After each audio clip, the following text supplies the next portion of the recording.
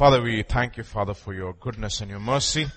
And even as we have come to your house for the ministry of the word at this time, for the ministry of the word, I pray, Father, that you'll anoint each one of us. Anoint us afresh this morning. Grant us grace to hear what the Spirit of the Lord has to say, Father. Animate me, O Lord, and not speak through me to each one of us.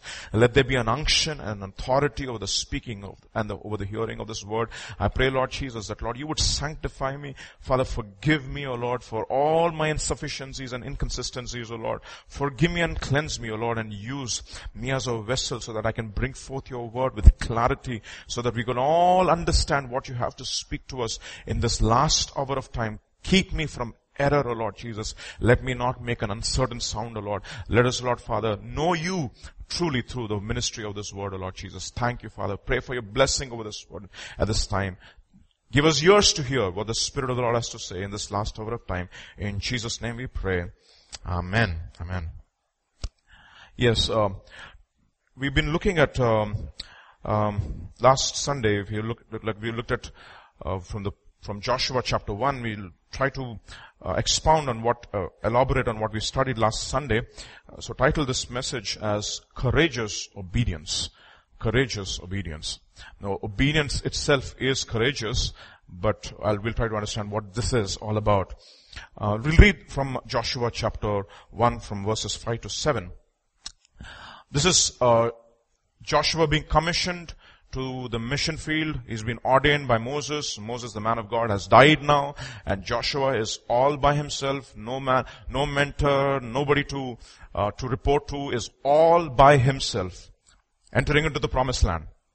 And it's right at the threshold, and he's got a huge set of people whom he has to lead. And this time, it's not like Moses and his rod. He has to make them fight. It's a different ballgame altogether. The way God works with each generation is completely different. That's what it says in 2 Timothy chapter 2 verse 2. He says, what you have heard from me among many witnesses, entrust it to faithful men who are able to teach others also. That means there are 4 generations. We need to always think that it's not going to stop with us. What our faith is going to impact our next generation, the next generation. And we should not only be well taught, we should also be well modeled as a church. It's very important. Some churches are very well taught, but not very well modeled. Some churches are probably very well modeled, but not very well taught. A balance of both is absolutely essential for a healthy church. Why? Because it's just not about this generation, it's about the generations to come. That they will be able to pass on the baton of faith to the next generation. That's so very important. The perpetuity of faith. Otherwise, it'll be like the time during the Judges, where it says another generation rose up who did not know the God of their fathers. And it's so important for us to always keep that in mind. So when we are, in our daily activity, you need to understand so many people are watching us. By default, we are all models. That's what Paul tells Timothy. In a large house, there are several vessels. Some for honor and some for dishonor. And he tells Pharaoh Romans chapter 11, he tells Pharaoh, for this reason I have raised you so that I can teach others how not to be. You see? And the entire scripture is a lot of examples of different kinds of people who made it and who failed and who made it. Okay? And we need to always keep learning. So, one man of God said, no, if you are a wise man, you will learn from other people's mistakes. If you're just a normal man, you will learn from your mistakes. If you're a fool, you will not even learn from your mistakes. Okay. You'll repeat and you'll never learn from those mistakes. And that's something which we need to understand. If you're really wise, learn from our forefathers. Don't repeat the errors and the mistakes of your forefathers. You might be doing new mistakes, but don't repeat those same old mistakes. Okay? So understand that we are all by default modeling. Not modeling, we're models. Okay? Our life. Okay, Joshua chapter 1 verses 5 to 7. This is what God has to tell Joshua, no man shall be able to stand before you all the days of your life. As I was with Moses, so I will be with you. I will not leave you, nor forsake you. Incredible assurance. Awesome, no? That God is, just imagine, right? You encountered God in your secret closet of prayer, and God speaks to you and He says, I'm never going to leave you nor forsake you. I believe the way we hear God speak is going to determine the way we walk. Initially. It's so important for all of us to hear. You know, one man of God said, every person will hear God speak to him calling out His name. They will say, Vijay, you will hear God speak. And He has to give you that assurance. And that's the promise of the new covenant. You know, in the new covenant, God says, I'm not going to speak to you from prophets like the way I did it in the Old Testament. I'm going to speak to you directly. Face to face. The anointing which is upon you is going to lead you to all truth, and you don't need somebody to come and teach you. You will be able to hear from God directly. That does not mean that we don't gather for the ministry of the word, but what I'm trying to say is that all of us can have a personal encounter with God, and He can speak, and He will speak to us, because God says He's not a respecter of persons. Right? So no man, this is what He tells Joshua, no man shall be able to stand before you all the days of your life. As I was with Moses, so I will be with you. I will not leave you nor forsake you. And the next verse, be strong and of good courage, for to this people you shall divide as an inheritance the land which I swore to their fathers to give them. And verse 7, only be strong and very courageous. Let's stop there. Only be strong and very courageous to do what? To fight? To face your enemies? That you will not be fearful when you see your enemies? No. Look at what it says. Only be strong and very courageous, that you may observe to do according to all the law which Moses my servant commanded you.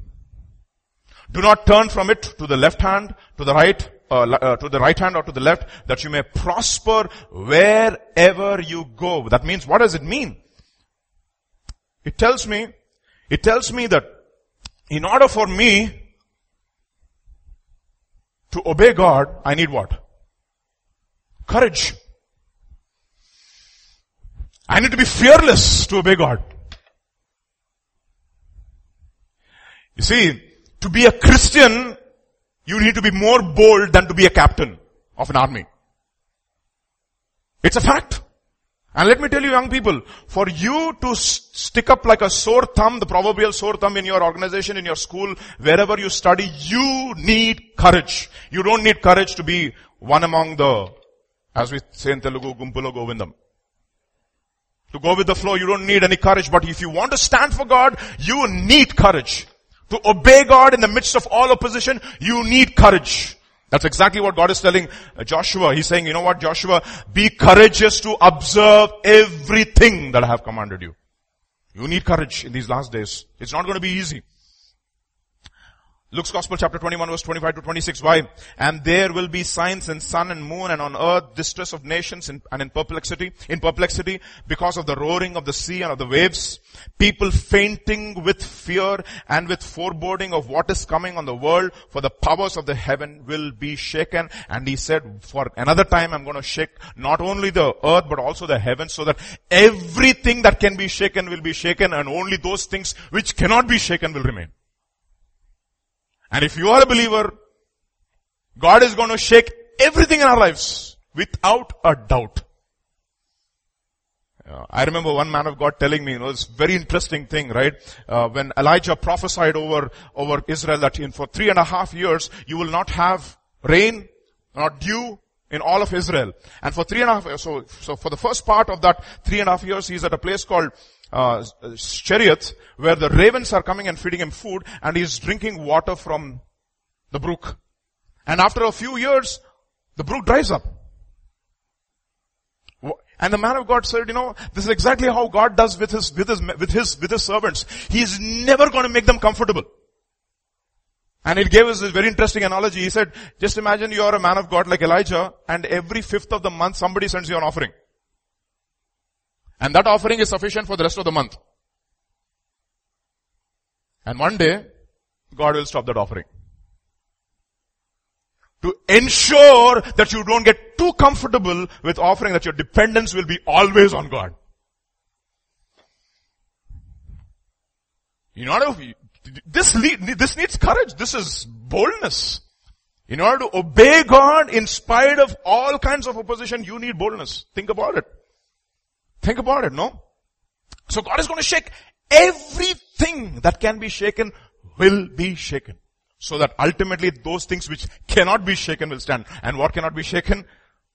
The heaven and earth will pass away, but my word will not pass away. Heaven and earth will pass away, but those who do the will of God will abide forever. That is the reason why Jesus says, don't fear those fellows. Fear me.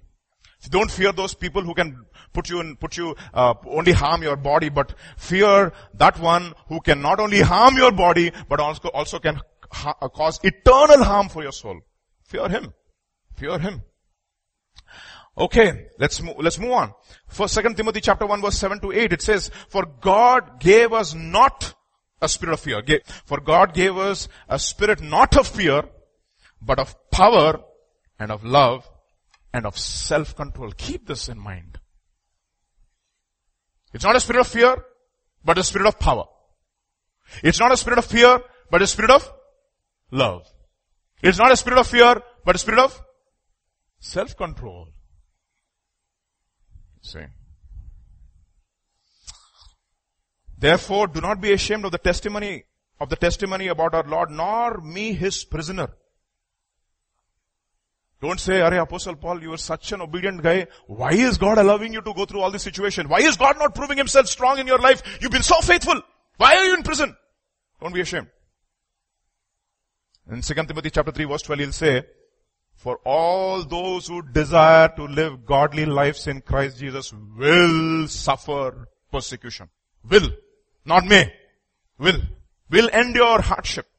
And he says in Acts chapter 14, he says, with many tribulations you have to enter into the kingdom of God. It is not going to be an easy ride for his children. Therefore, prepare us. We have to be prepared. During the time of peace, we prepare for war.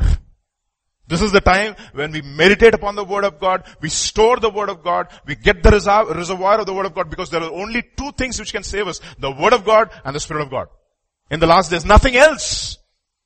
If you sow in the Spirit, you will reap eternal life. If you sow in the flesh, you will reap corruption. And the seed that you have, if you sow in the Spirit, the seed that you have also will be the seed of the Spirit. That's exactly what God tells in Isaiah chapter 55. The Lord who gives seed to the sower and bread to the one who is eating is the same. Okay. The seed that you sow into your own life ultimately will become bread for somebody else. Okay. So constantly keep meditating upon the word of God. Come together as believers, for the ministry of the word, even as you see the day approaching. Never ever take the ministry of the word lightly. Never. And don't come for sermons which will only entertain you. Be prepared for serious study. Grow up. Okay. Even if you're young and if you're teenagers. Don't think by the time I reach Vijayana's age, I'll be okay. No, it's not going to happen for you. Like that. If you're not prepared now, you'll not be prepared then. Let's move on. Jesus warned us. John's Gospel chapter 16 verses 1 to 2, he says, I have said all these things to you to keep you from falling away. They will put you out of the synagogues. Indeed, the hour is coming when whoever kills you will think he's offering service to God. That's exactly what is happening in many of the Middle East nations. They are thinking that they are offering service to their God by persecuting Christians. Are you prepared? Are you prepared? So we need to have boldness. We need to have boldness in these last days. And that is exactly what happened during the day of Pentecost. You had a set of 120 people who are fearful. Were they born again? Yes, they were born again. Did they receive the Spirit? Yes, they received the Spirit. But the Spirit did not come with power upon them. They were all a set of fearful people. And they all came together for 10 days together. And on the 10th day, the Spirit came upon them and they started becoming witnesses. Fearless after that. The same Peter who betrayed Jesus 3 times is now fearless. 3 times he betrayed. 3,000 people got converted in his first mission. 3,000 people. And after that they stopped. They asked him not to preach in the name of God. They went, they prayed, and they said, Lord, please give us a spirit of boldness. And after that, when they were baptized with the Spirit came with a mighty rushing wind again the second time, and they were anointed with the Spirit, and they preached the word of God boldly. Boldly. In Acts chapter 5 they said, should we obey man or should we obey God? They were absolutely fearless. Fearless. And I'm telling you honestly, that's exactly what we need. And it will be tested in little things that we do. If we want to be fearless Christians, we need to start with little things in our lives. So how do we get this boldness is the question that I want to ask myself. I want to be a bold Christian. How many of us want to be bold Christians? Really, honestly. Who will confront, who will not be afraid. Elijah, as the Lord God of Israel liveth before whom I stand, it will not rain for 3.5 years. 3.5 years. It's not going to rain. According to my word. It's not going to rain. What boldness. And that is what we need in these last days, that we should be absolutely fearless. I've seen this very interesting video. I didn't want to get it online because it's viewer discretion advised. Okay. Well, I was at Gideon's Bible study a few months back. And there's this brother who came from South Africa. And he told me, I asked him where he lived, and we were just discussing questions. I had so many questions about South Africa. I said, okay, what is Zulu and what is that and what is this? So he was explaining everything to me. And he said, when I was growing up, I grew up in a village which was close to the safari. I said, oh, isn't it? And he said, you know what? We used to see lions every time passing by our home. And I looked at him, I said, oh, really? Okay, so how did you deal with it? He said, you know what, Vijay? When we were growing up, our parents taught us a trick as to how to deal with lions. Whenever you see a lion, stare back at her in its eyes. A lion or a lioness. Do not show fear. And it will run away. I said, are you serious? I mean, I didn't want to show you the video because I don't think many of the girls will like what I'm going to show. But he said, you know what? He took me to YouTube and he said, type lion, men stealing catch from lion. Just type on YouTube. And he showed me 3 set of skinny African tribal men. Skinny fellows with 3 spears, sticks, not spears, sticks in their hand. And a bunch of lions who caught a wildebeest. And they're just tearing it apart, okay? And these guys wanted to steal the catch from the beast. 3 skinny fellows.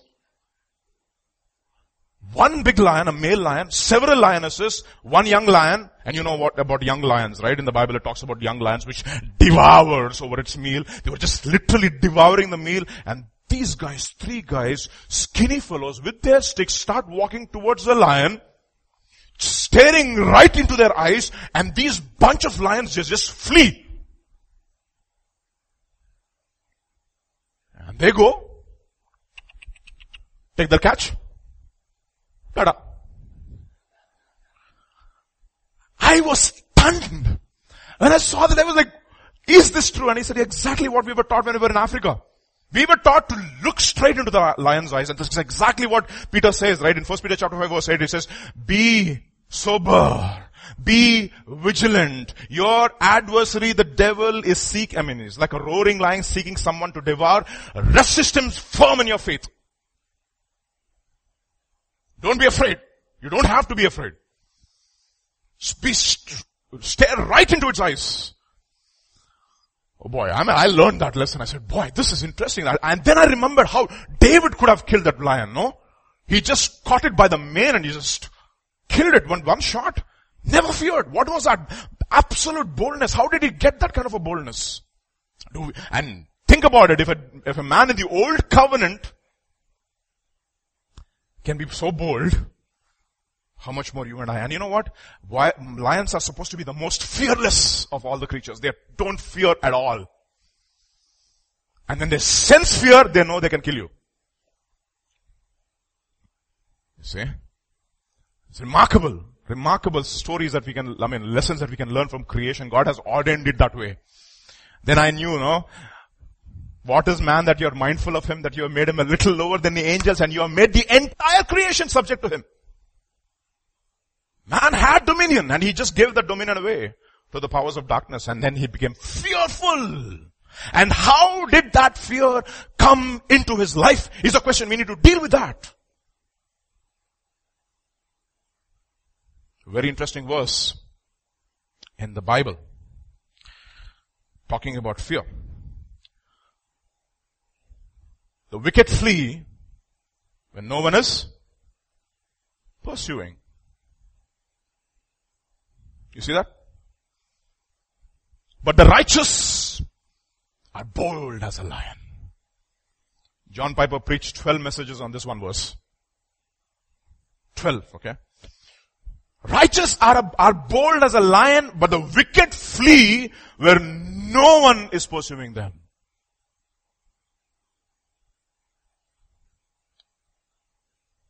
Are you afraid? Are you fearful? Why do we have fear? Why do we have it? First reason, the very first time the word afraid is mentioned in the Bible.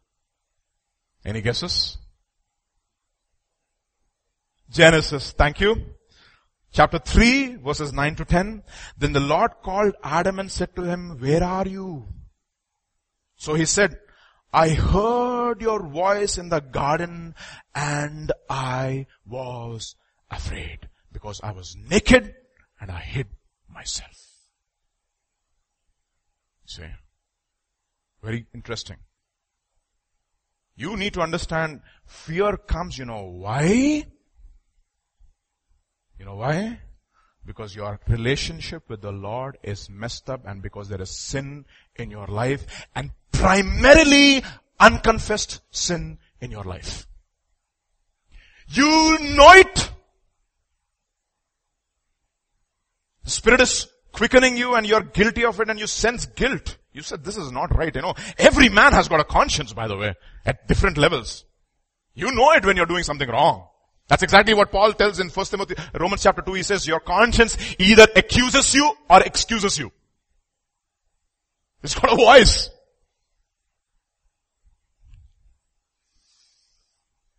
Okay. So the three people whom you should fear, the moment your relationship with the Lord is broken, there are three people you should automatically fear. One, you have to fear the Lord because you have broken fellowship with Him. And the wrath of God is upon you. Why? For all have sinned and fallen short of the glory of God. The wages of sin is death. How do you and see, the point here is the person whom you have to fear the most is God. Because you don't understand God. You don't understand angels. You don't understand, when people have this name, angel. They have Facebook name as angel. Whatever angel, no? I said, do you have any idea how an angel looks like? You have no idea. I was reading a storybook for my daughters the other day. Not a storybook, a Bible, where the Mary story is given there, no? And the angel comes with those two wings and Mary is looking at the angel. Looks so cute. And I said, you know what? Guys, let me tell you how angels look like.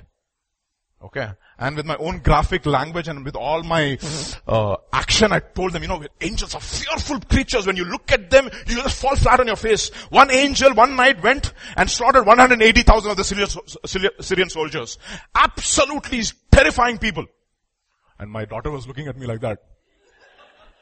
All the stereotypes of angels went away from their minds. We have all these stereotypes which are not true. You see angels, you will fall flat on your face. They are terrible creatures. Now think about, if angel is like that, think about God. Think about God. The wrath of God. And when Isaiah, who wrote 5 of his incredible chapters in Isaiah chapter 4 till 1 to 5, he sees the heavens open, and whom does he see? He sees the Lord. And who is that Lord? He sees Jesus himself. John's Gospel chapter 12 will say he saw Jesus in glory, and when he saw that Jesus, he said, woe is me, I'm unclean, I'm a man of unclean lips, and I'm a dwell among a people of unclean lips. You know what? All his stereotypes of angels just vanished, because he saw God as a judge. And this apostle John, who leaned on the breasts of Jesus, when he saw the Lord on the island of Patmos, he saw Jesus with his fiery eyes. Fiery eyes. Fiery eyes means eyes which can see through, have X-ray vision like Superman, no? I mean, see through meaning they can see through your motives, your intentions, everything. I feel he fell flat on his face, and that is the God we are going to meet. Think about it.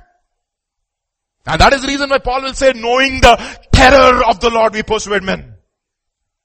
We must all appear before the judgment seat of Christ to give an answer to the things that we have done in the body, whether good or bad, and therefore knowing the terror of the Lord, we persuade men. It is not going to be an easy day. That is the reason why you say day of the Lord, day of the Lord. Woe is to those people who say the day of the Lord. It's going to be a day of weeping. So he was afraid. Because you know why? 3 people. You should be afraid of God. He is going to really be upset with you. And the wrath of, it says, God is a Lord who expresses his anger every day. Psalm 7:11 will say, the Lord is angry with the wicked every day. Every day. And then, another person whom we have to really be afraid of is your conscience. That guy is going to prick you all the time. You did it. Condemn you. You're not supposed to do it. Not supposed to. You did it. You're guilty. So you have a guilt conscience. And then you have the devil, who is the accuser of the brethren. You know what he says? Do you think the Lord will love you now? Come on, come to my side. Let's have a blast. 3 people will be after you. God is after you. You is after you. Devil is after you.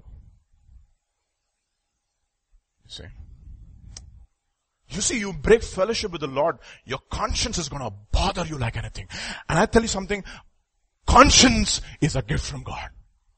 You have a conscience, you have a gift from God. Look at what it says in 1 Samuel chapter 18. This is Saul after he's fallen quite sufficiently from grace. And it happened on the next day that the distressing spirit from God came upon Saul, and he prophesied inside his house. He prophesied. So David played music with his hand as at other times, but there was a spear in Saul's hand, and Saul cast the spear, for he said, I will pin David to the wall. But David escaped his presence, not once, but twice. Now Saul was afraid of David because the Lord was with him. He was afraid. But the Lord had departed from Saul. Therefore Saul removed him from his presence and made him a captain over 1,000. And he went out and came in before the people, and David behaved wisely in all his ways, and the Lord was with him. Therefore when Saul saw that he behaved wisely, he was afraid of him. He's afraid. He's tormented by fear because of hatred. You look at, this is what John Piper will say in one of his sermons. A guilty conscience will turn shadows into phantoms, ambulances into police cars, innocent inquiries into indictments, doorbells into threats, postmen into warrant officers, school teachers into wardens, parents into cross-examiners, friends into traitors, simple office memos into termination papers.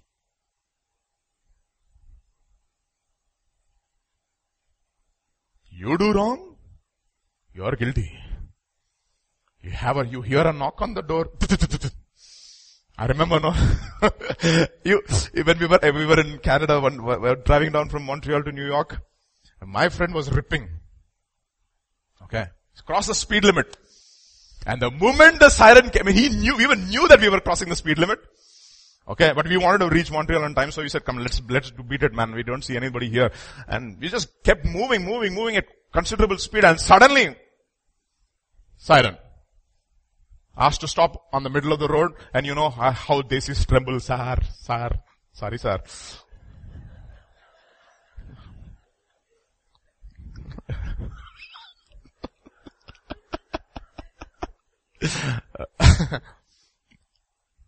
How much were you driving at? What was the speed? Sir, we were going to get 70, sir. You are going at 80, you shot the speed gun. What can we do? You're caught. Sir, okay sir, I will pay the fine. We're all scared, we're scared. You should be scared. You should fear the policeman on the streets if you don't have your papers. You should. Proverbs chapter 14 verse 16, if you turn there, it will say, the fools are careless when they commit sin. They're bold when they commit sin. They're foolish, they don't understand the consequences of committing the sin. You see? There was another guy who was cheating and making his living. Hand of God is over his life. The call of God is upon his life. Cheating, but all the time he's cheating. Look at this guy. He's running away. Cheaters will always run away. Genesis chapter 28 verse 15 to 17. This is Jacob's vision, okay? Behold, I am with you. Who's saying this? God. And will keep you wherever you go and will bring you back to this land. For I will not leave you until I have done what I have promised you. Then Jacob awoke from his sleep and said, surely the Lord is in this place and I did not know it. And he was afraid. And said, how, this word awesome is how terrible is this place. That's what his word is, the same word. He was afraid. This word and this word, same word. How terrible is this place? This is none other than the house of God, and this is his gate. Running away. Even if God gives you a promise. You see that's what there's a very interesting Samata in Telugu. All the Gultis will know what I'm talking about. Gummadakaya Danga. You know what I'm talking about? It means that if you stole something, and if somebody speaks something remotely to what you have done, you'll still be afraid. You'll think that fellow is looking at me. Suspicious.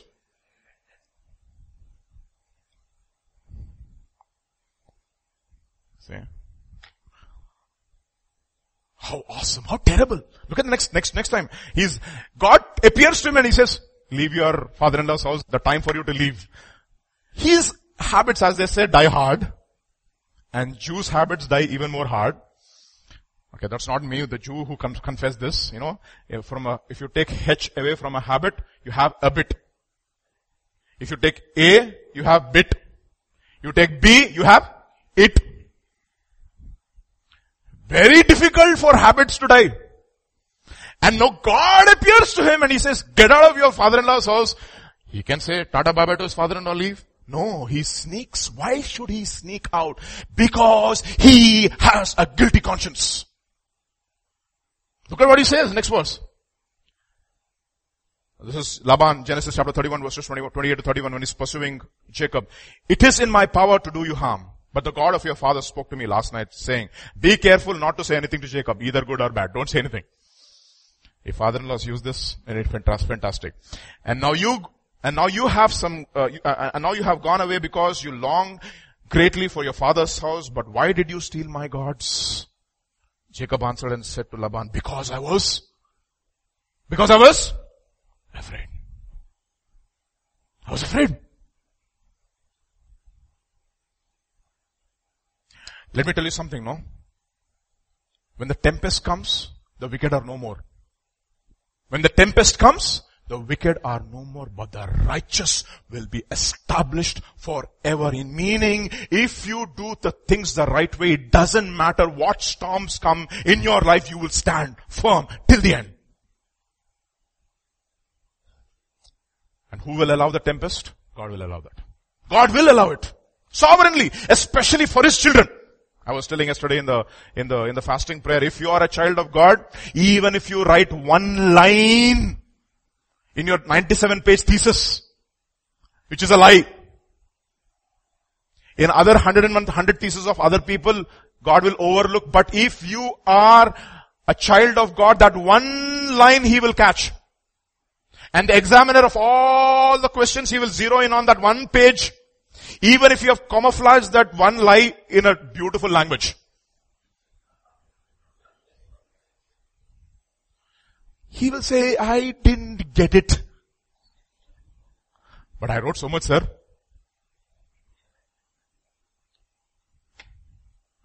One line. He will catch you. And you know what? If you're a child of God, you'll be scared of that one line because you're afraid now. He's going to catch that line. He's going to catch it. He caught it.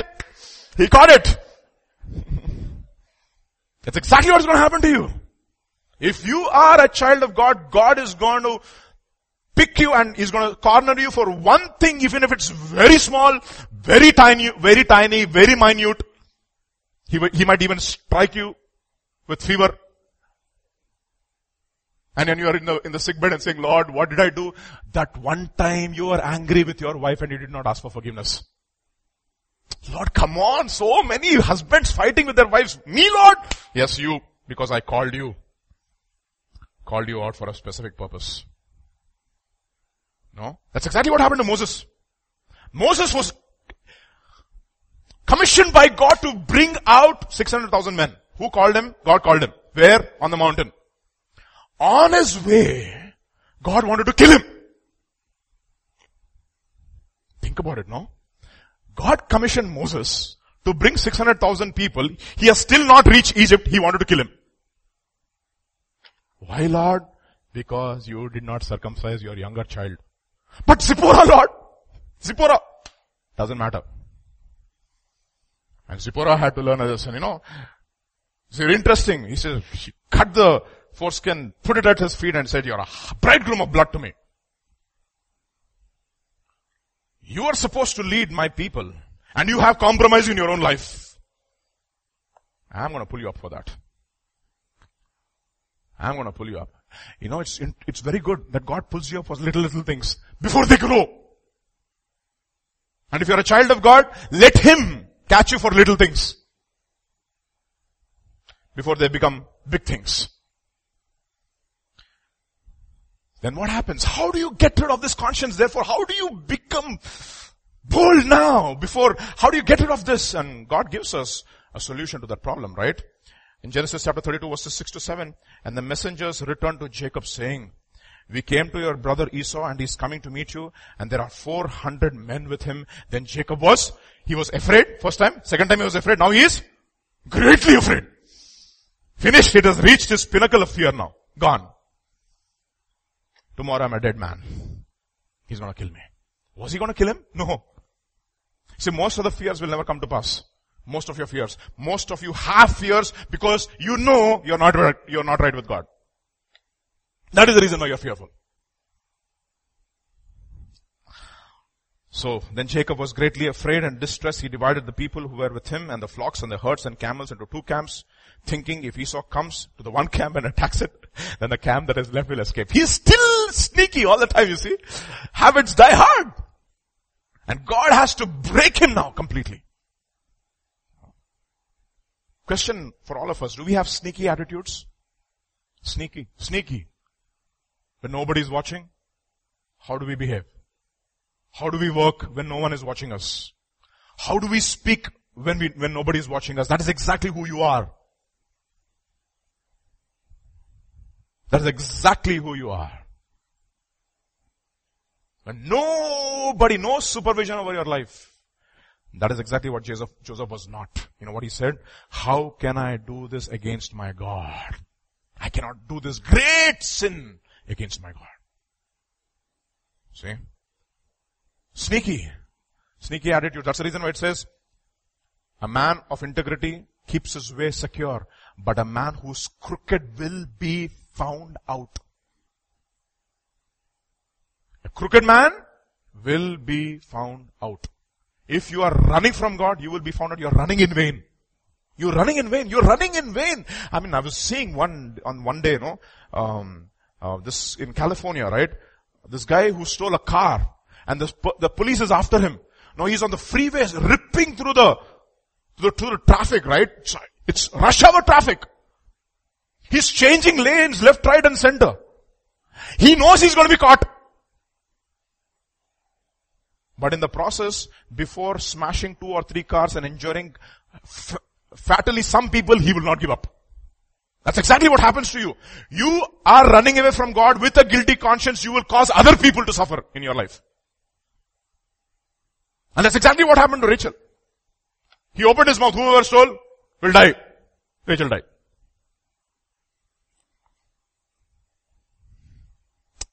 Very tough truths, but good truths to learn so that we can walk free, no? Look at what it says. So how do you get rid of this? Jacob has to become Israel. That's what he has to become. Jacob has to become Israel. Genesis chapter 32 verse 24. And Jacob was left alone, and a man wrestled with him until the breaking of the day. And what was this wrestling match all about? Hosea chapter 12 verse 4 will talk about this. Very interesting verse. He strove with the angel and prevailed. He wept and sought his favor. That's what he did. He started weeping and crying and wailing and saying, Lord, forgive me, forgive me, forgive me. Have mercy upon me, have mercy upon me, have mercy upon me. He was guilty and came to the pinnacle where he could handle his guilt no more. Have you come to the point in your life where you can handle your guilt no more? Or are you doing what we call as religious activity? What we call as fig leaves. Trying to cover your nakedness, but one day when God, you can cover your nakedness from man, but God sees. The moment God comes, they are afraid. He strove with the angel and he prevailed and he wept and sought his favor. He started crying and crying and crying and say, Lord, forgive me, Lord, forgive me, Lord, forgive me. I'm a sinner. And you know what it says in 1 John chapter 1? If you confess your sins, He is faithful and just to forgive you from all your unrighteousness. And this is exactly what Psalm 32 will say. What a powerful psalm this is. Blessed is the one whose transgression is forgiven, whose sin is covered. Blessed is the man against whom the Lord counts no iniquity, and in whose spirit there is no deceit. No more deceit. No more running away, Lord. This is what I am. This is what I am. You know what? God loves honest people. You will not find this teaching anywhere. God loves honest people who own up, who don't justify their sin. And He will bring you to the point till you own up in your life.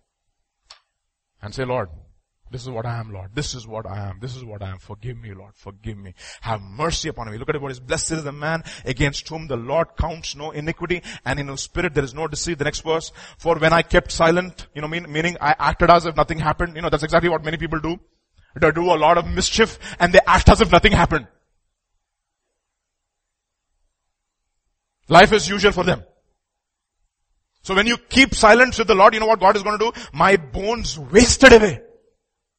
And through my groaning all day long, for day and night your hand was heavy upon me. This is David. One sin he did, small sin, something, somewhere. Finished. God loved him, therefore He chastened him left, right and center. My strength was dried up as by the heat of summer. I acknowledged my sin to you, and I did not cover my iniquity. I said, I will confess my transgression to the Lord, and you forgave the iniquity of my sin. And you know what it says in Mark's, this is powerful, right? Once you are forgiven, boy, you do not know what an incredible gift it is, the gift of forgiveness. But you need to feel guilty of your sin. You need to know that you deserve to die. And that is the reason why that is when you will appreciate the cross and you will sing, at the cross, when I first saw the light, all the burden of my heart was rolled away. It was there by faith I received my sight, and now I am happy all the day. That's exactly what happens, right? You know what Jesus says? How many kinds of sins I will forgive? Mark 3:28. Assuredly I say to you, all sins will be forgiven to the sons of men, and whatever blasphemies they may utter, except of course the blasphemy of the Holy Spirit. Every sin. What a precious verse.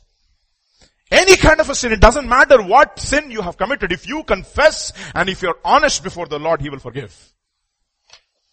Cleanse you from all unrighteousness. You see? Remarkable. Remarkable. Your conscience will be clear. By the blood of Jesus, Your conscience will be clear. Look, that's what it says, right? You turn to the other Hebrews chapter 10 verse 19. It says, therefore, brethren, having boldness to enter the holiest by the blood of Jesus, by a new and a living way, which he consecrated for us through the veil, that is his flesh, and having a high priest over the house of God, let us draw near with a true heart. This is important. True heart. A heart which is going to speak the truth. In full assurance of faith, having our hearts sprinkled from an evil conscience and our bodies washed with pure water. God accepts us. Our conscience is clear. And you know what happens?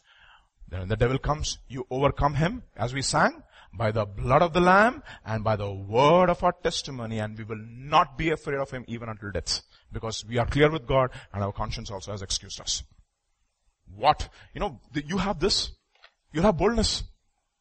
You have boldness. You have what? Boldness to enter into the Holy of Holies by the blood of Jesus. You have boldness. You want to have this kind of boldness? Be honest before God, my dear brothers and sisters. And if you are a child of God, this is your portion that you should be bold. If God be for you, who can be against you? But be sure that God is for you. And if you have unconfessed sin in your life, you can never be bold. Why do we don't go to the Lord in prayer? Why do we not go? You know why we don't go in prayer? Because we don't know deep down inside of us, we have not confessed our sin before the Lord. There's always this conflict. There's always a conscience which is pricking us, and we postpone. Let it not be this year. Okay? That is Hebrews chapter 10 verse 19, and you have boldness with the Lord. Once you have boldness with the Lord, it doesn't mean that you will be bold forever. You have to keep fighting for your boldness. You got that? That's the next part of my message. John chapter 16. These things I have spoken to you, that you should not stumble. They will put you out of the synagogues. Yes, the time is coming that whoever kills you will think that he offers God a service. In other words, once you're clear with God, your battles will not stop. God is going to put you through situations where he will test if you are fearful or bold. He is going to get rid of the spirit of fear, and every one of us has it by default. We all fear the unknown. No. Why is there so much of struggle to get a job? Because we want a salary. At the end of the month, we want a salary, a paycheck. Okay, we want it. Some of you can say, okay, I do a job which I love, but wait till you have children, when you have responsibility, you will work for a paycheck, for sure. You will. And you need to fight this constantly every day of your life, and if God is going to put you through situations, he's going to get rid of that spirit of fear. He has to. What casts off fear? Perfect love casts off fear. We'll look into that. What that means. And these things they will do to you because they have not known the Father or me. But these things I have told you, that when the time comes you may remember that I told you of them. And these things I did not say to you at the beginning because I was with you. You know what Jesus said? When I was with you, I did not have to say all these things. Because I was with you. I was covering you. Very soon I'll be taken. When I'm gone, they will come after you. And Jesus were very, very straightforward with his disciples. He never camouflaged anything. He said, if you follow me, they will try to kill you, Baba. Very clear. It is not going to be an easy walk. If you want to be my disciple, you have to forsake everything.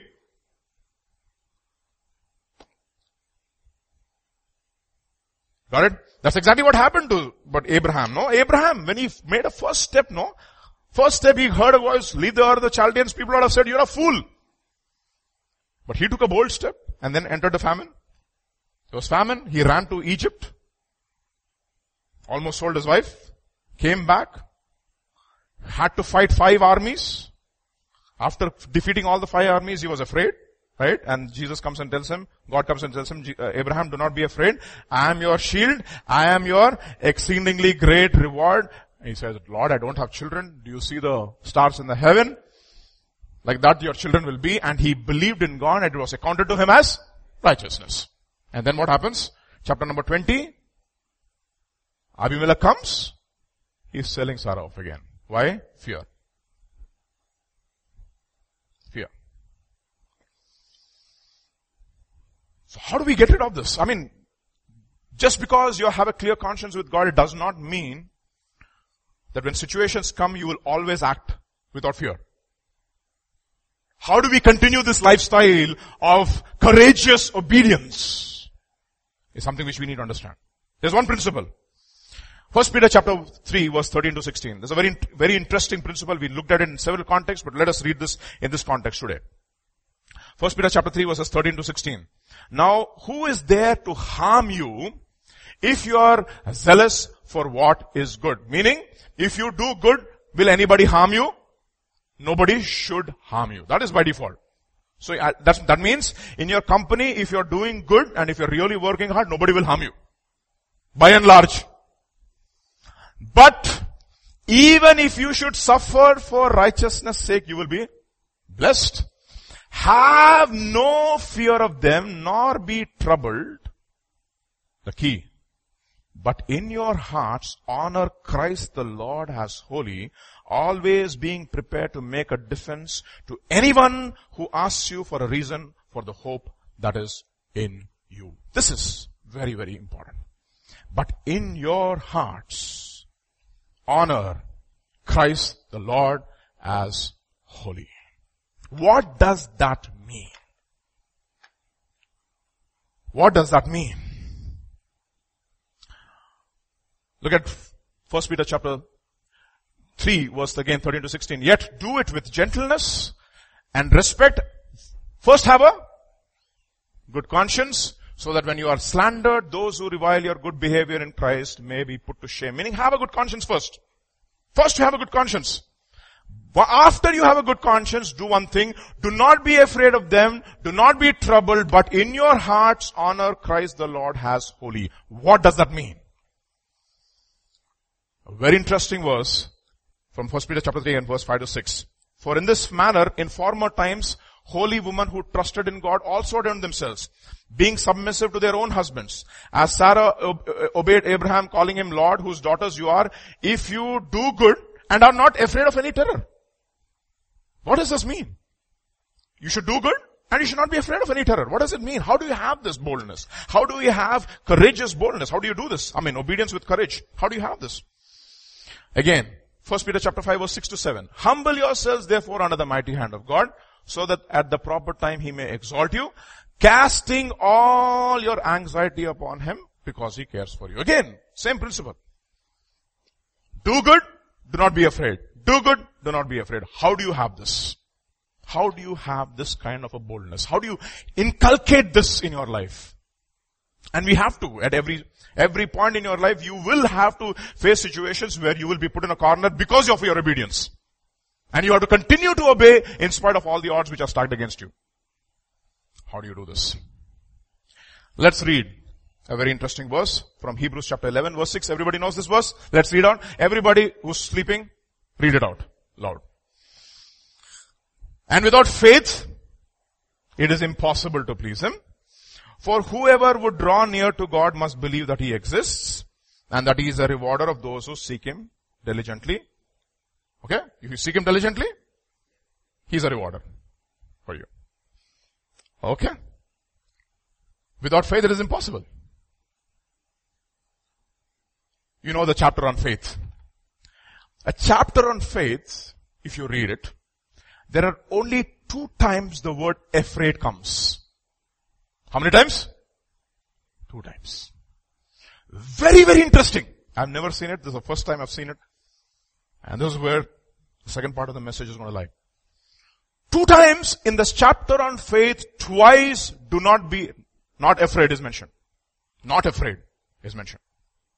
So we'll examine carefully what those verses are. A chapter on faith. We received grace and apostleship for the obedience of faith. Faith cometh by hearing and hearing by the word of God. Okay. Perfect love casts out all fear. God has not given us a spirit of fear, but of power and of love and of self-control. And the word of God has got power in those who believe. So you connect all these verses together Put that in your back of your mind. Okay? Put that in the back of your mind. Alright? And let's read the next few verses on faith and fear. What is we call as courageous obedience. Hebrews chapter 11 verse 23. And who is this talking about? Don't go into your Bibles. Come on. No problem. Let's read on. By faith, Moses. By faith, Moses. When he was born, was hidden for 3 months by his parents, because they saw that the child was beautiful, and they were not afraid of the king's edict. Question. If you are not afraid, why will you hide? No. Before that, since we are mentioning this, let me tell you my young parents over here, including myself. I'm also a young parent, okay? My daughter's going to turn 6. I feel very old by this time, but I think still I'm young, still she's turned 6. You have a spirit of fear. You will rub it onto your children.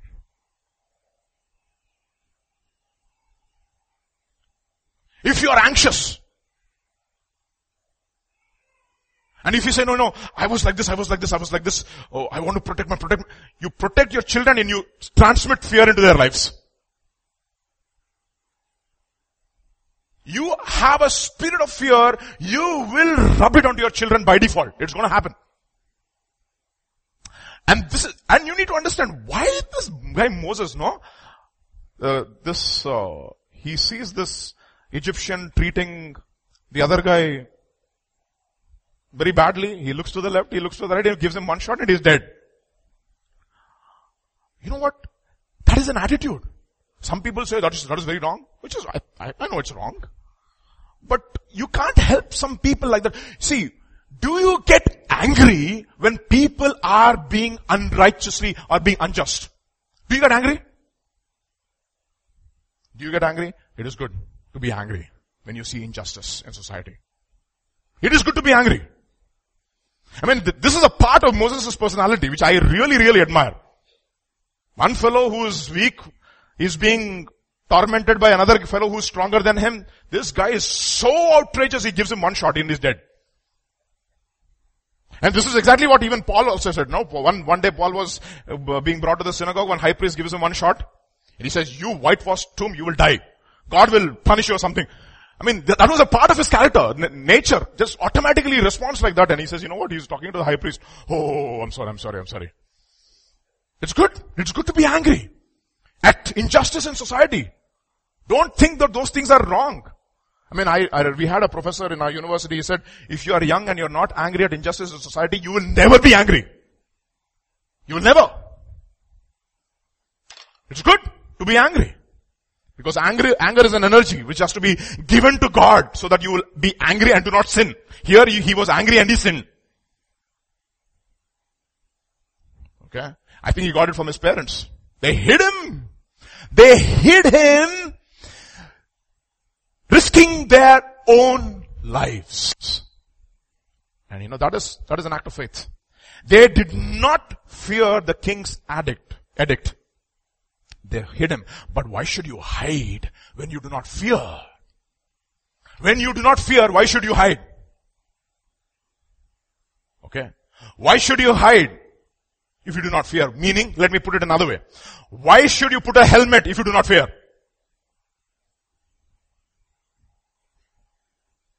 Why should you put on the seatbelt if you do not fear? Okay? On the road, you don't put on the seatbelt.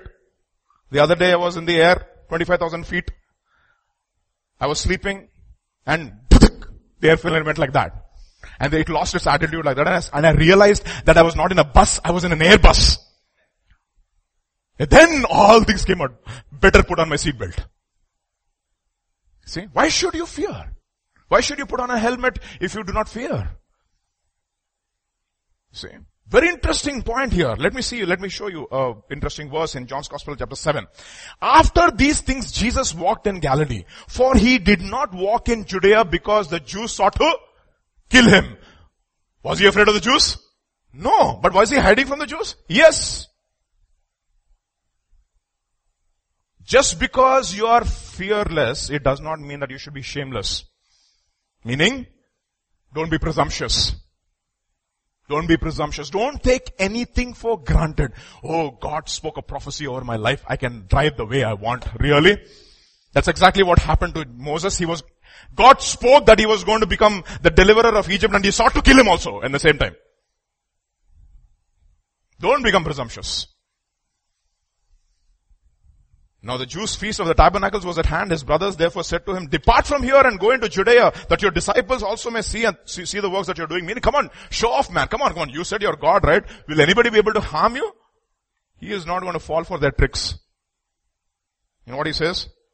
For no one does anything in secret while he himself seeks to be known openly. If you do these things, show yourself to the world. For even his brothers did not believe in him. Jesus said to him, my time is not yet come. The time is going to come when I'm going to be fearless. I'm going to myself go into Jerusalem. You see? That's what happened to even Paul. They were all conspiring against Paul. His brother-in-law heard it and he tipped them off and they put him down the basket and let him go. He fled. Was he fearless? Absolutely. But was he hiding? Yes, he was. Because his time has not yet come. But once, then Agabus comes and says, you know what? This is what is going to happen to a man who's going to be, who has this belt. And they all try to stop him. Paul, don't go to Jerusalem. You know, what are you talking about? I want to go and I'm going to die for Jesus now. My time has come. I'm fearless. Okay? You need to understand. These are principles.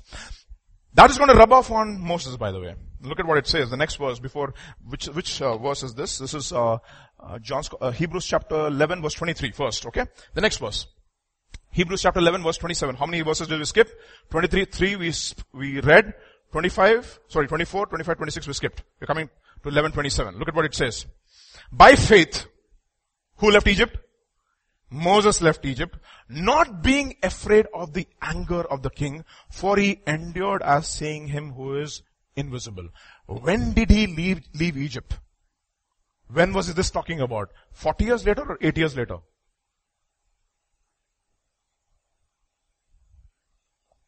"40 years later. And by the way, Exodus chapter 2 verse 14 will say, he was afraid and he fled. Hebrews is saying, he did not fear and he left.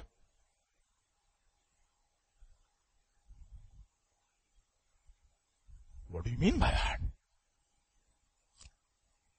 You to understand.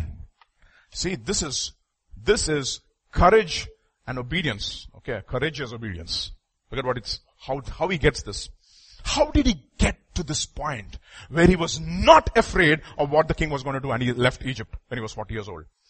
By faith, Moses, when he was grown up, refused to be called the son of Pharaoh's daughter. The first step he takes after he knows that he is a Hebrew, you know what he says? I have cut all my ties with the world. My identity is no longer an Egyptian. I am a Hebrew. That's the first step. You want to live a life of boldness, first step you have to decide, I do not have an identity apart from the identity that God gives me. Period. You see, that is exactly what it means. You see, next verse, Romans chapter 8 verse 9. You, however, are not in the flesh, but in the Spirit, if in fact the Spirit of God dwells in you.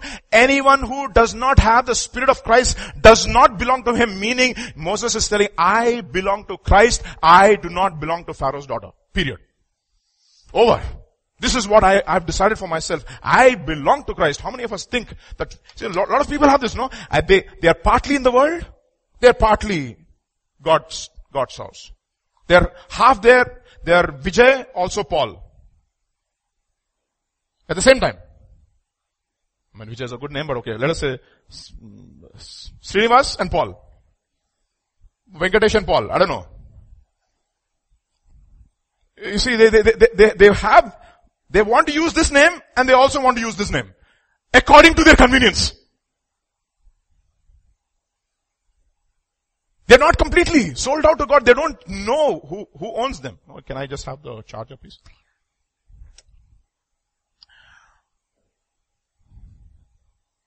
Yeah. You, however, are not in the flesh, but in the Spirit. But if in fact the Spirit of God dwells in you, anyone who does not have the Spirit of Christ does not belong to him. Next verse. Look at what it says. By faith, Moses, when he was grown up, refused to be called the son of Pharaoh's daughter. This is what we looked at, no? And then, 1 Corinthians chapter 7, verse 23. You were bought with a price. Do not become bondservants of men. Finished. I was bought with a price, and I'm no longer a bondservant of men. God owns me. Completely. Completely. Okay, next verse. 1 Corinthians chapter 3 verse 21. So let no one boast in men, for all things are yours. Don't boast in men, meaning, don't say, I am Naidu, Chaudhary, Srinivasa Rao. I don't boast in my pedigree. And you see, no? Oh, this guy was a Brahmin convert. You're a Christian. A Reddy convert. Christian. No. Oh, he was an IIT and he gave up everything and has become a full-time minister. Hooray, great. No. No. No identity. I don't want to boast in men. That is what happened to Moses. He said, you know what, I have decided, I am learned in all the wisdom of the Egyptians, but once I have come to my age and I have come to my senses, I do not want to be called the son of Pharaoh's daughter. No. I'm Jesus's. I am Jesus's. Once you have decided who owns you, you will be fearless. You will be fearless. So what he says, whether Paul or Apollos or Cephas or the world or life or death or the present or the future, all are yours. You are Christ, Christ is God's. God owns me. I don't have to fear anybody because He owns me. He owns me. And if He has allowed something into my life, I don't have to fear because all things work together for the good of those who love God and who are called according to His purpose. First thing. Decide. Decide who owns you. Next verse. Verse 25. Choosing rather to be mistreated with God's people or people of God than to enjoy the fleeting pleasures of sin. You see? Choosing rather to be mistreated with the people of God than to enjoy the fleeting pleasures of the first thing he decided, I am God's and I'm not Pharaoh's son. Second thing he says, I make a choice willfully to give myself to God's people even if they are suffering. God's people. Even if they are suffering, I am God's people. With God people, with the people of God than to enjoy the fleeting pleasures of sin. Look at what he says in Hebrews chapter 10 verse 32. But recall the former days in which after you were illuminated, you endured a great struggle with sufferings. Partly you were made a spectacle both by reproaches and tribulations, and partly while you became companions of those who were so treated. And for you had compassion on me and my chains, and joyfully accepted the plundering of your goods, knowing that you have a better and an enduring possession for yourselves in heaven. You know what it means? Those days, if you are in prison, nobody is to get you food except your relatives. And it's not like our prison system where the warden gives you food. No. If you wanted to eat food, the relatives had to get carriage in breakfast, lunch and dinner. So whenever they got food for Christians, they already are identifying themselves with them. And if you are a Christian, you joyfully accept the plundering of your goods. You identify. You identify. They are mine. I am going to whatever lengths, doesn't matter. They are mine. Because I am God's and they are God's, they are mine. That's a choice he makes. Next. For you had compassion on me. Hebrews chapter 13 verses 5 to 6. Keep your life free completely from the love of money. He said, I will never leave you nor forsake you. Meaning, don't, just because you will lose money, don't stop identifying with God's people.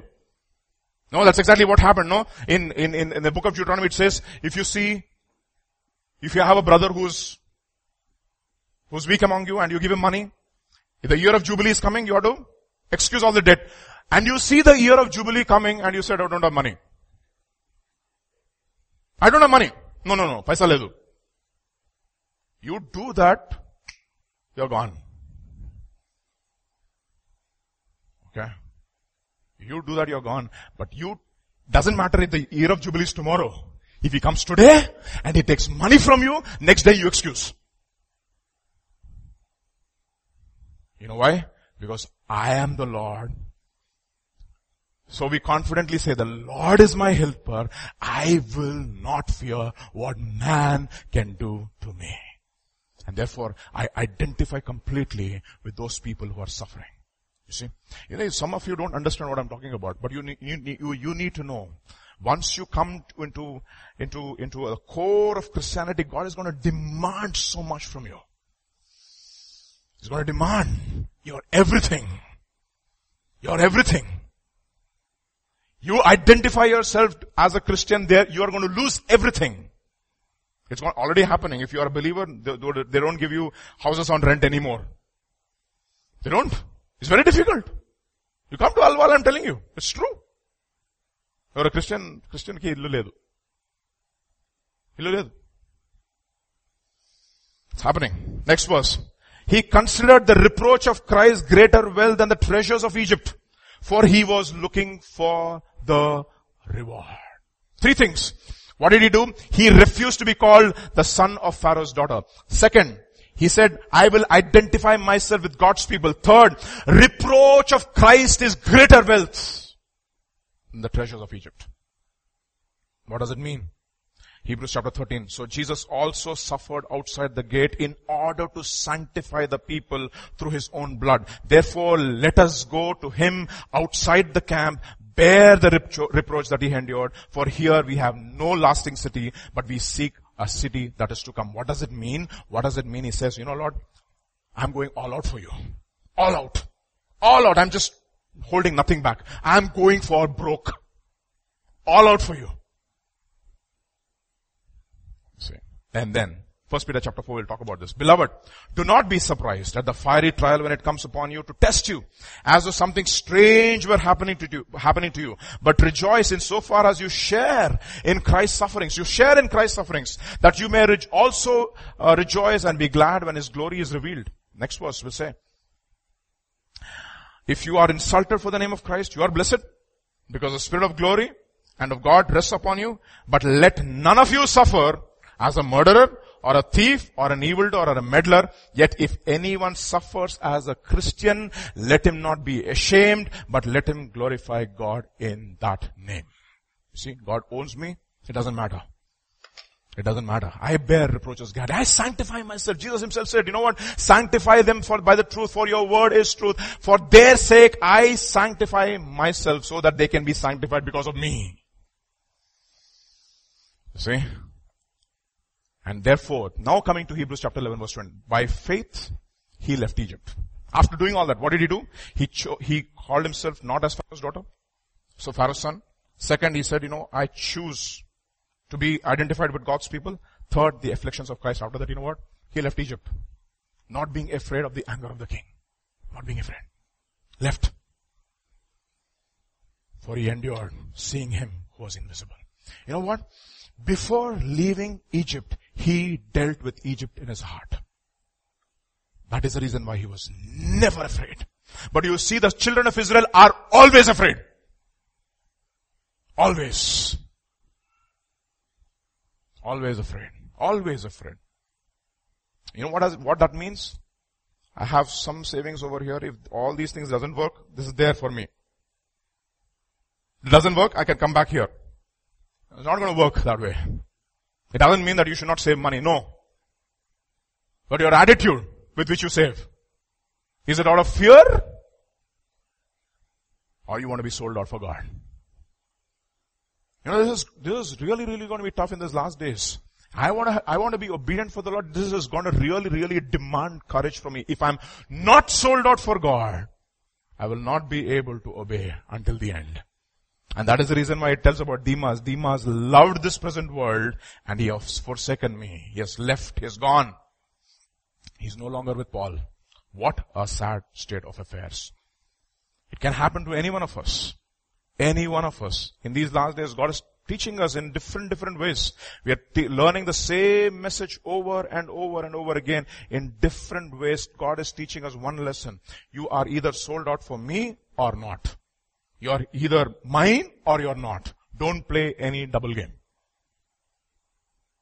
You are here, and if you do not know Jesus as your Lord and Savior,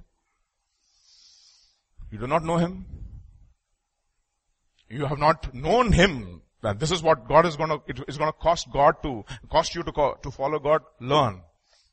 Jesus will tell you everything clear without hiding anything from you. He will tell you, if you want to follow me, if you want to be my disciple, you have to pick up your cross, you have to hate your father, your mother, your child, your wife, and even your own life. And only then you are fit to be my disciple. There's no other way. Otherwise, you are going to give up and cut and run when the things are going to get tough in your life. The reason why most of us are not tested at that end, because we are not ready yet. But it doesn't mean that it's not going to come. The tempest is going to come. And the wicked will be no more, but the righteous will stand forever. Why? Because the righteous are bold as a lion. Are bold as a lion. It's going to take a lot. And I'm challenging young people over here. All young people who are below 30 years of age. Show me your hand. Below 30 years. I mean, almost 60% of you are young people below 30. You know when Jesus was called into ministry? When he was 30 years of age. When was Elijah called into ministry? 30 years of age. How do I know? John the Baptist, when he was 30 years of age. John the Baptist came in the spirit of Elijah. All the apostles, 30 years of age. Most of them, less than 35.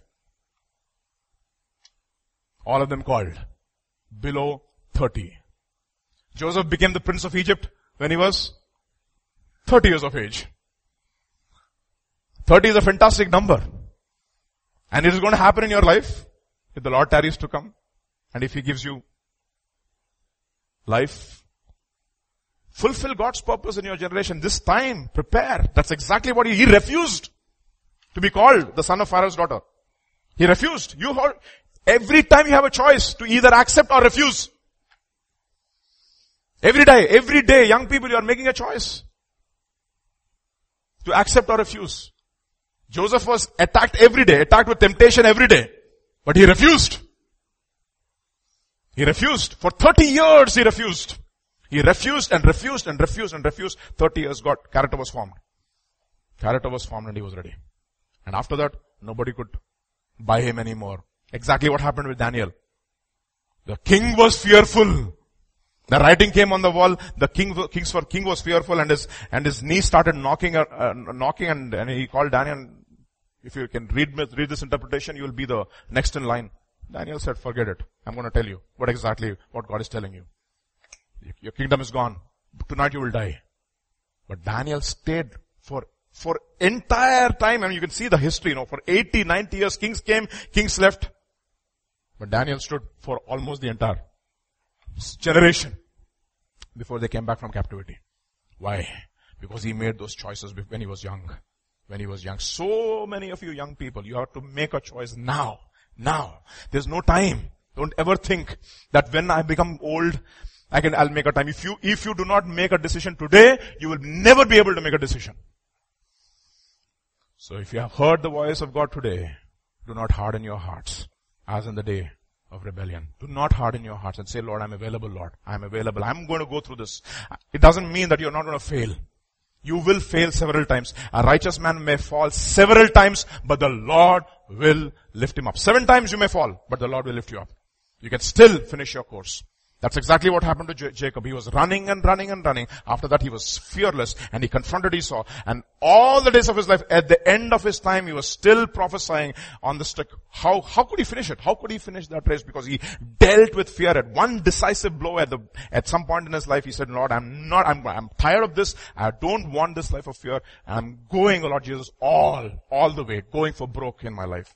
If you want to go for broke in your life, you can start up this morning, and before the Lord, all of us can, worship team, can we just have a song? Please come. We'll sing that song, God sent His Son, His name is Jesus. Because He lives, I can face tomorrow. Come please, can we sing that song? And we will stop. Come. Because He lives, I can face tomorrow.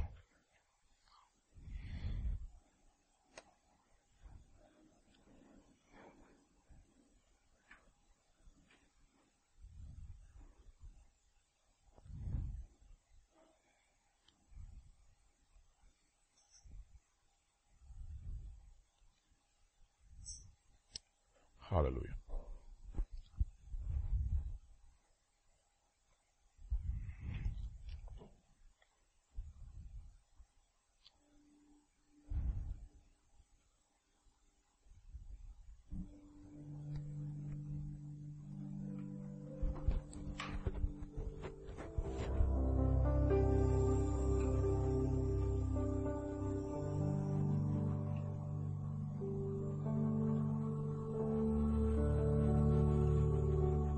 As we sing that song, if any one of you has to keep something straight with the Lord, want to settle accounts with the Lord, this is the time.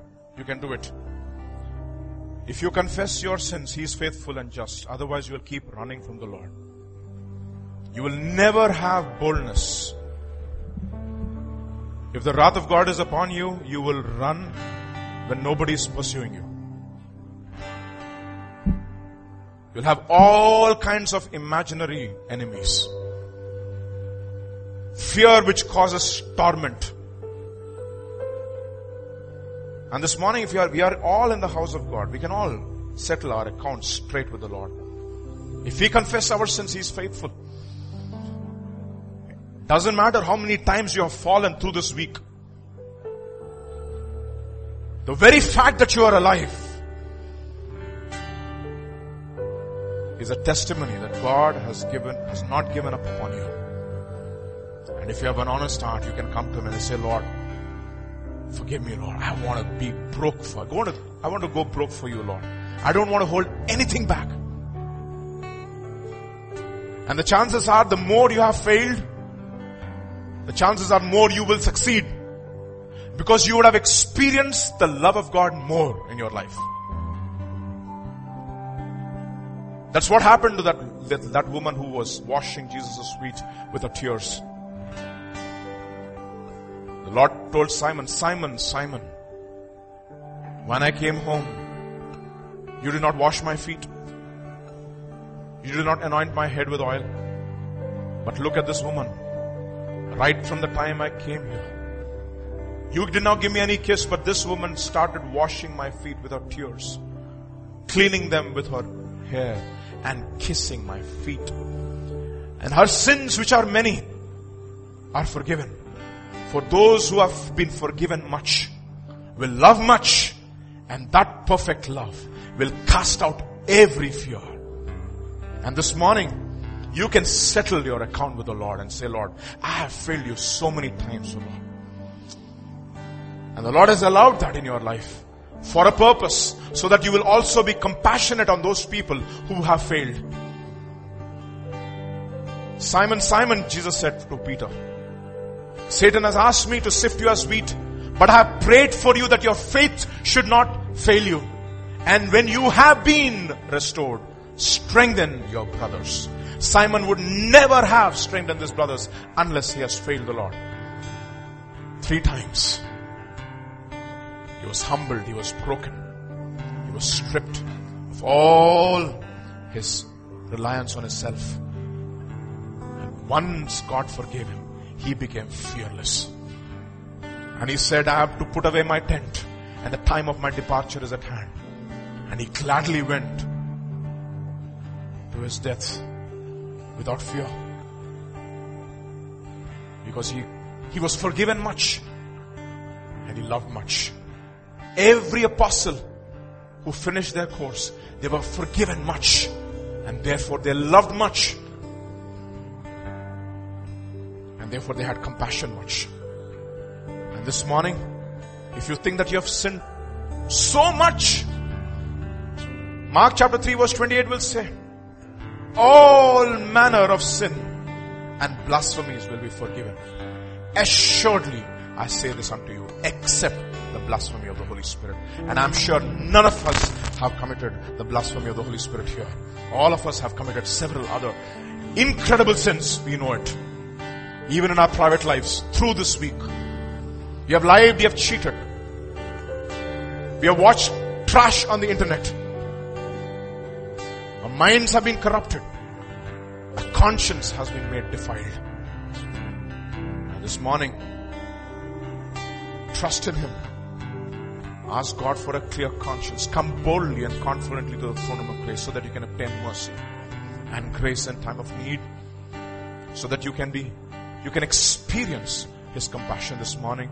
And that's what He told Peter. Unless I wash you, Peter, you have no part in me. Let Jesus wash you this morning. Let Him sprinkle your conscience by the blood of Jesus, and let your conscience be purged from all dead works, and let your bodies be washed with clear water.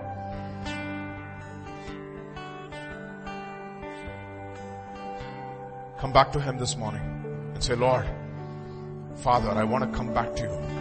I want to finish my course. I want to finish my race. I don't want to fear anything, O Lord. What can separate me from the love of Christ? Can famine, can tribulation, can distress, can anguish, can sword or peril? For an all day we have been counted for sheep to be slaughtered, and we have been killed all day. But in all these things we are more than conquerors through Christ Jesus who loved us. Nothing can separate me from the love of Christ. There is no condemnation for those who are in Christ Jesus. For the law of the Spirit of life in Christ Jesus has set me free from the law of sin and death. And this morning you can be set free in your conscience, and you can be bold. It is not the works that we do. It is the righteousness that God gives us.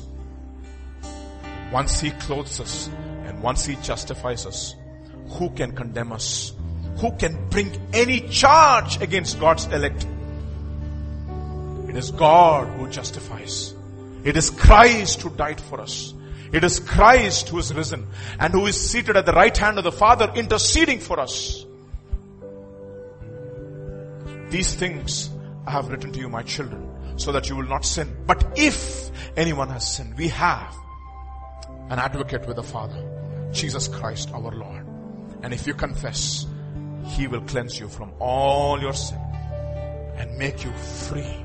You can walk free from this house this morning, bold in the Lord, and be ready to face this world boldly, knowing and having the assurance that God is with you. Can we sing that song, Mission?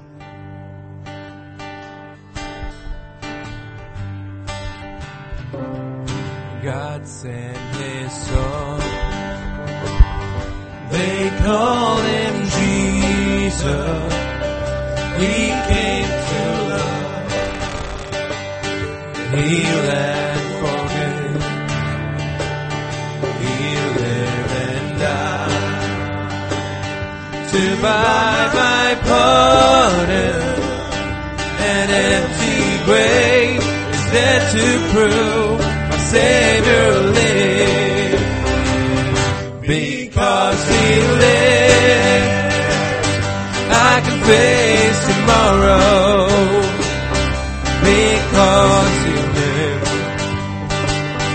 all fear is gone. Because I know, yes I know, He holds my future.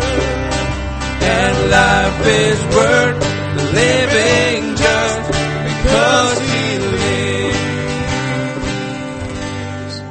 Father, this morning, Father, there are uncertain days which are coming, O Lord. We do not know what the future holds, but we know, Father, you hold our future. But Lord, we want to have that assurance every day of our lives, O Lord. We do not want to walk in condemnation, O Lord. Father, we don't want to have any guilt, O Lord. Oh, Father, this morning, Father, we want to experience a conscience free of guilt, free of condemnation. Blessed is the man whose sin is forgiven and to whom the Lord does not impute iniquity and in whose spirit there is no guile. Oh Father, declare us blessed even as we confess this morning, oh Lord. Father, we have failed you. We have failed you, Lord. Oh Father, this morning I pray, Father, for every one of my dear brothers and sisters, young and old, who've been defeated with sin, oh Lord, through the week, and who have come to your house trembling. I pray, Father, that you'd convict, that you would, Lord, forgive them even as they confess, oh Lord. And those of them who didn't have any conviction of sin, I pray, Father, that you convict them this morning, oh Lord. Make them feel guilty of their sin, oh Lord, until they cry out to you, oh Lord Jesus. Let us never be comfortable in our sin, oh Lord. Every besetting sin, oh Lord Jesus, we just don't want to be confessing and repenting. We want to be broken free, oh Lord Jesus, from that habit, oh Lord. And therefore give us boldness, oh Lord. Oh Father, grant us boldness to hold on to those promises, oh Lord. You said this year, oh Lord, that you would make us a church of overflow, oh Lord. Every individual, oh Lord. Enable us to believe, oh Lord, that we can be a blessing. That is what you bless. That's what you promised to your son, oh Lord, your son Abraham, oh Lord. You said, I will bless you and I will make you a blessing. Oh Father, if we hold back, if we fear, if we hoard, how can we be a blessing, oh Lord? Oh Father, grant us grace this morning that we will break from that habit of hoarding for ourselves, hoarding unforgiveness, hoarding mercy, hoarding finances, hoarding time. We all look for our own interests. Oh Father, forgive us. Father, if Moses in the old covenant could do it, oh Lord. You said, oh Lord, law came through Moses, but grace and truth came through Jesus Christ. How much more in the new covenant, oh Lord, that we should overflow. Forgive us our unbelief, oh Lord. Forgive us our unbelief, oh Lord. Forgive us our unbelief. Pray, Father, for your children, oh Lord, who are struggling this morning. Father, I pray, Lord, Father, that, Lord, you would, Lord, speak to them this morning, oh Father. If they're holding back, if they're fearful to make a decision, oh Lord, for you, they know what they're doing is wrong. The path that they're taking is wrong, but they're fearful. Some of them in wrong relationships, but they're fearful that nobody would accept them. But Lord, you said, those who come to me, I will in no wise cast away. Oh Jesus, I pray, Lord, you will grant assurance to all of them, oh Lord Jesus, who are struggling to give up ungodly soul ties. Let them take a stand for you, O Lord. Ungodly habits, let them take a stand for you, O Lord. Struggling with pornography, let them take a stand for you, O Lord. Let them come out clean, O Lord Jesus. Let us come out clean, O Lord. Have mercy upon us as a church. Have mercy, Lord. Have mercy. Use each one of us, O Lord Father, as a vessel of honor in your kingdom, O Lord. In your house, O Lord. Give us the grace to purge ourselves from all uncleanness and be made a vessel of honor in your house, O Lord. Thank you, Father. Thank you, Jesus. Thank you. Thank you. Thank you. Thank you. Thank you, Father. We worship you, Lord. We praise you, Father. We give you all glory, honor, and praise for this day. Commit each one of us into your hands. Grant us grace to stand firm in our generation, O Lord Jesus, as Noah did. Who was a righteous man in his generation, blameless in his generation. And let us be a set of young men and young women, O Lord Jesus, and older men and older women, who will stand firm in this generation and speak to their generation, O Lord, and fulfill God's purpose in their generation before they rest with their forefathers, like David did, O Lord. Thank you, Jesus. Bless your holy name, O Lord. We bless your holy name. All glory and honor and praise and dominion be to you forever and ever. In Jesus' name we pray. Amen. May the grace of our Lord Jesus Christ, the love of the Father, and the fellowship of the Holy Spirit be with us even as we walk in obedience through this week until we meet the next time. In Jesus' name we pray. Amen.